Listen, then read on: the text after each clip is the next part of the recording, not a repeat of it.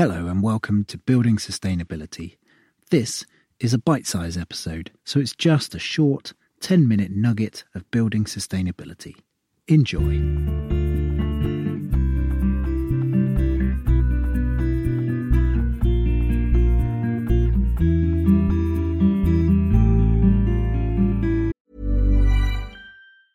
There's never been a faster or easier way to start your weight loss journey than with PlushCare. PlushCare accepts most insurance plans and gives you online access to board-certified physicians who can prescribe FDA-approved weight loss medications like Wegovy and Zepbound for those who qualify. Take charge of your health and speak with a board-certified physician about a weight loss plan that's right for you. Get started today at plushcare.com/weight loss. That's plushcare.com/weight loss. plushcare.com/weight loss. Hiring for your small business? If you're not looking for professionals on LinkedIn, you're looking in the wrong place. That's like looking for your car keys in a fish tank. LinkedIn helps you hire professionals you can't find anywhere else, even those who aren't actively searching for a new job but might be open to the perfect role. In a given month, over 70% of LinkedIn users don't even visit other leading job sites. So start looking in the right place. With LinkedIn, you can hire professionals like a professional. Post your free job on linkedin.com/people today. Wow. Nice. Yeah. What you're hearing are the sounds of people everywhere putting on Bombas socks, underwear, and T-shirts made from absurdly soft materials that feel like plush clouds. Yeah, that plush. And the best part? For every item you purchase, Bombas donates another to someone facing homelessness. Bombas. Big comfort for everyone. Go to bombas.com/ACAST and use code ACAST for 20% off your first purchase. That's bombas.com/ACAST. Code ACAST. Hi, I'm Taleen Josefsson, and I am an architect and passive house consultant registered in the US. And I'm Philippa Birch-Wood, and I'm an architect and well-accredited professional. We both work together as sustainable design consultants, and we thought we would share how we came to work as environmentally conscious architects. When I graduated, I had high ambitions to become part of a sustainable architectural practice. However, I found it quite difficult to find a position that met my high ambitions. And at the same time, as I was looking for a job, it was actually kind of the tail end of the 2008 financial crisis. So I ended up working for a small firm that did luxury apartment and single family home renovations and new construction, as well as doing a bit of side freelancing for interior designers and other architects. So I think I was in a bit of a similar position to you. First of all, I took a big breath because it's such a long process going through the architectural education system. And so myself and a couple of uni friends went to Cyprus for some R&R, which could have been a bit risky, I suppose, because, you want to get a job as soon as possible. But I'm so glad we did that. I have no regrets. That sounds amazing. That sounds amazing. I'm jealous. So yeah, I did that. And then decided to go on a job search in the West Midlands because my partner had already settled in that area. I had no preference to where I ended up working. So I thought, well, let's look in the West Midlands. And I managed to find a year-long contract with a architectural firm that specialised in housing and social housing. So I thought that would be a good place to start. How long were you working at that luxury practice and what made you move on from there? Well, I was there for just over 3 years, which it wasn't really, I wasn't actually intending to stay so long, but it's just kind of what happened. Again, when I first started, you were kind of lucky to get a job because there was so much competition. And I was looking in New York City, which attracts a lot of talent. And then there are also a lot of people looking to even work for free sometimes because there's so much competition. You just want to get ahead, which it's really rough. And obviously I don't agree with working for free, but that makes the competition that much more difficult.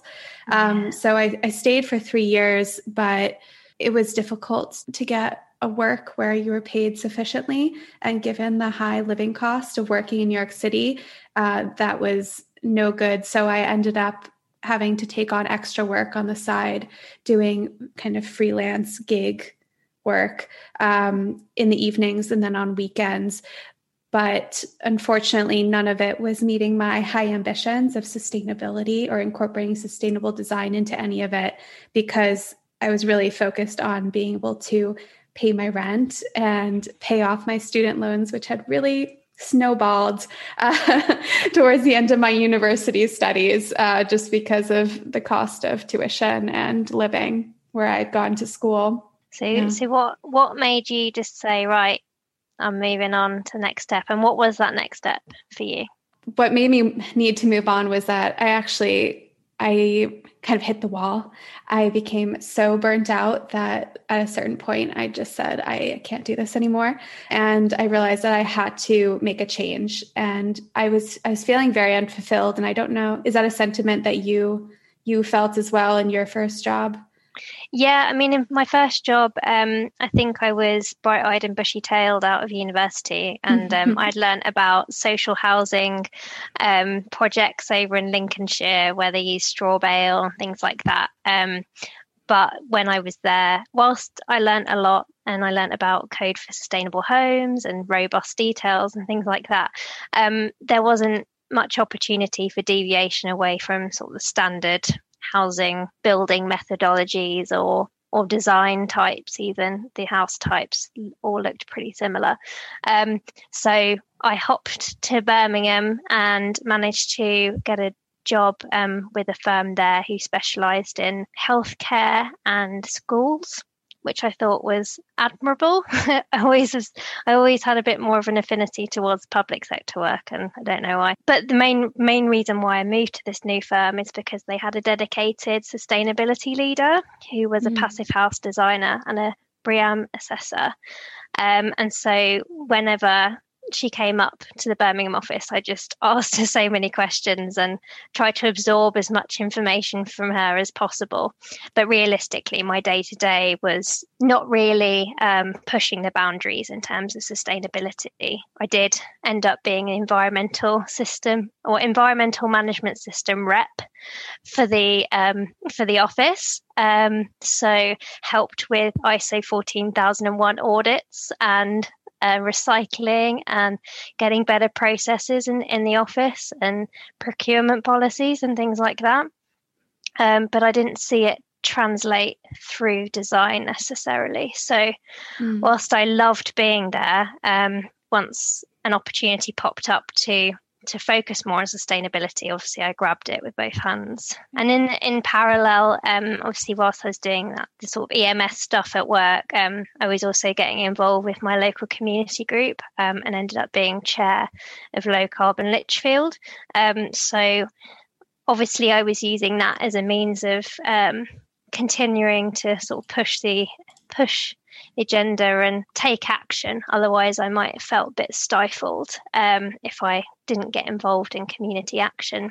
So what was the next step for you then, following on from work? Where did you go next, and where did you get all of your good sustainability knowledge that you've got currently?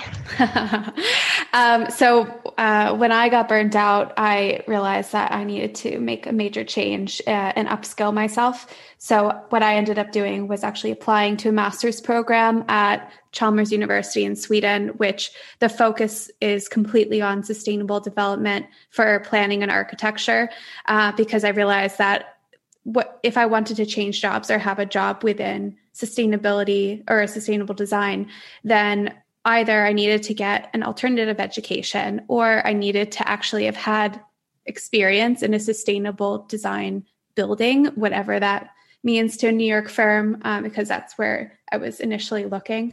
So I chose the education route, and it took 2 years of time, which was a really hard decision to make, to actually leave my career in quotes, but, just leave a steady paycheck, given that I continue to have loans, that I continued throughout that period to have loans and having to put that on hold, as well as kind of approaching my 30s late 20s, approaching my 30s. And that's kind of a time where you make big career jumps or big pay jumps. And it's scary to to leave that part or like to leave the job market and take that break. But without that, I wouldn't have been able to gain all the knowledge and have all the information to get a job in sustainable design that would fulfill me. So I took the risk, and I think it was really worth it.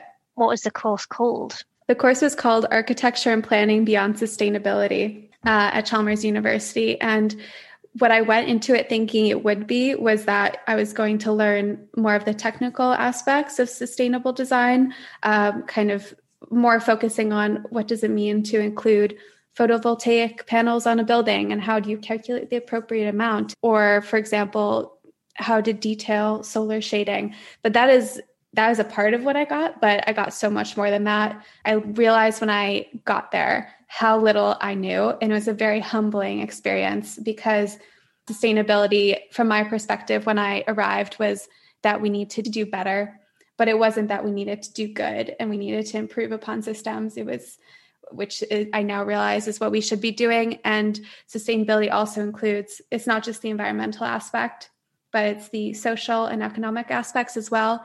So I got a taste of that when I was there. I took courses in participatory design, where we did a design build playground with the collaboration in the design process of local kids in an area outside of Gothenburg, where I was going to school.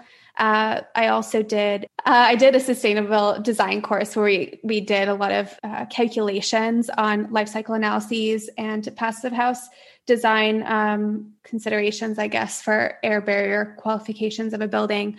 And then we also had a local analysis course where we were learning about how to incorporate local needs analyses into our pre-design work and then be able to design for like in line with the needs of a community or an area.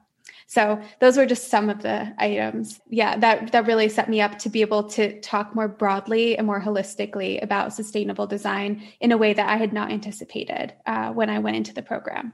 And then how do you feel that that's helped you with your current job? Well, I mean, at least I can probably tell you from my perspective how it helped you get your current job.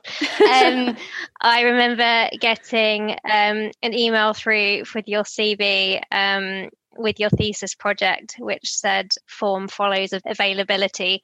And given you've now heard what my thesis project was at university, I could see there was definitely some links there, and I could definitely see through that thesis there's a bit of a kind of a synergy there, and I was really, really impressed by that work. So I think, there need to be more courses like that across the piece, not just in Scandinavia, but we know Scandinavia are definitely leading the way, but fingers crossed, some of that thinking is going to spread across other universities. Yeah, absolutely. I mean, there's the route of going to universities and getting an education, but then there's also the route of upskilling yourself elsewhere, which I think you've done a lot of just in your external work. I mean, what I would say is, I mentioned about the fact that I got involved with local community groups, and I was very determined to sort of put all of this information on my LinkedIn, because I wanted to show that whilst I didn't have the dedicated sustainability degree, the passion was there. And fortunately, that paid off, because that's how I got to my job currently. I actually got a LinkedIn message, was headhunted specifically because of the information on my LinkedIn profile. So I would definitely say to people, if you are looking to get into a sustainability career, there aren't necessarily the courses available to give you that stamp, but do be really open about what things you've been involved with, and share them on LinkedIn. Yes, I agree. If you're flexible, you'll see that there's so many volunteer opportunities or I guess community groups. Like, for example, you're part of your local community group. I'm part of the Architects Climate Action Network, where I'm active in the circular economy work group, although there are many other groups available to join. But the circular economy group kind of speaks loudest to me, and that's where I focus most of my energies in the volunteering sector. But also, there's a lot of great information out there for free on the internet. I started my Instagram, The Holistic Architect, back at the start of lockdown 1, which seems like ages ago. Through that, I've learned a lot. I've made a lot of connections with other people working in sustainable design in the built environment, whether it be contractors, builders, architects, any kind of like anywhere along the design chain, even deconstruction contractors. Also, that information, just being active on social media and networking that way is a really great way to upskill yourself. Definitely. Few tips from us on how to educate beyond education. Yeah. And one final one, because obviously not everyone who listens to this will necessarily be an architect, but there is also the Make a Difference networking that is available as well, which has a WhatsApp group, which really is a networking space for anyone that's interested in social impact, sustainability and health. So that's another one to add to the list to check out.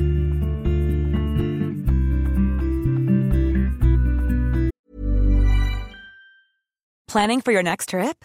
Elevate your travel style with Quince. Quince has all the jet-setting essentials you'll want for your next getaway, like European linen, premium luggage options, buttery soft Italian leather bags, and so much more. And is all priced at 50 to 80% less than similar brands. Plus, Quince only works with factories that use safe and ethical manufacturing practices. Pack your bags with high-quality essentials you'll be wearing for vacations to come with Quince. Go to quince.com/pack for free shipping and 365-day returns.